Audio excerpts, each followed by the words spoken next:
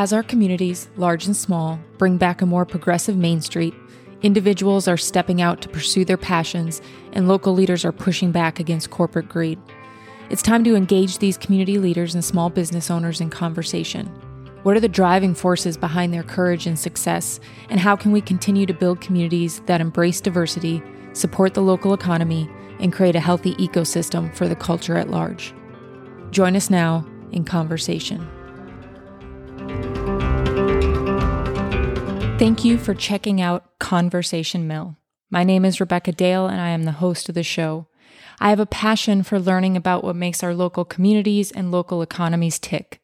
I'm fascinated by how we come together to form our communities on a macro and micro scale, and how our histories and stories, when shared, can not only motivate and inspire, but can facilitate understanding.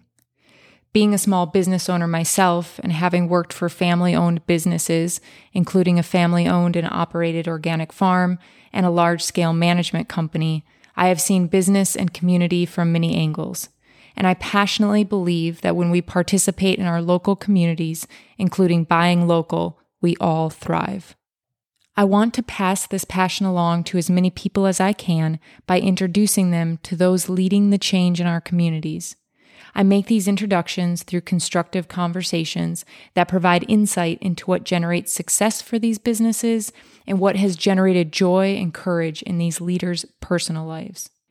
Join me as we meet these individuals from across the country on Conversation Mill. If you're asking why Conversation Mill is the name of this podcast, being a history buff, I immediately thought of our early American villages and how they relied on the mills.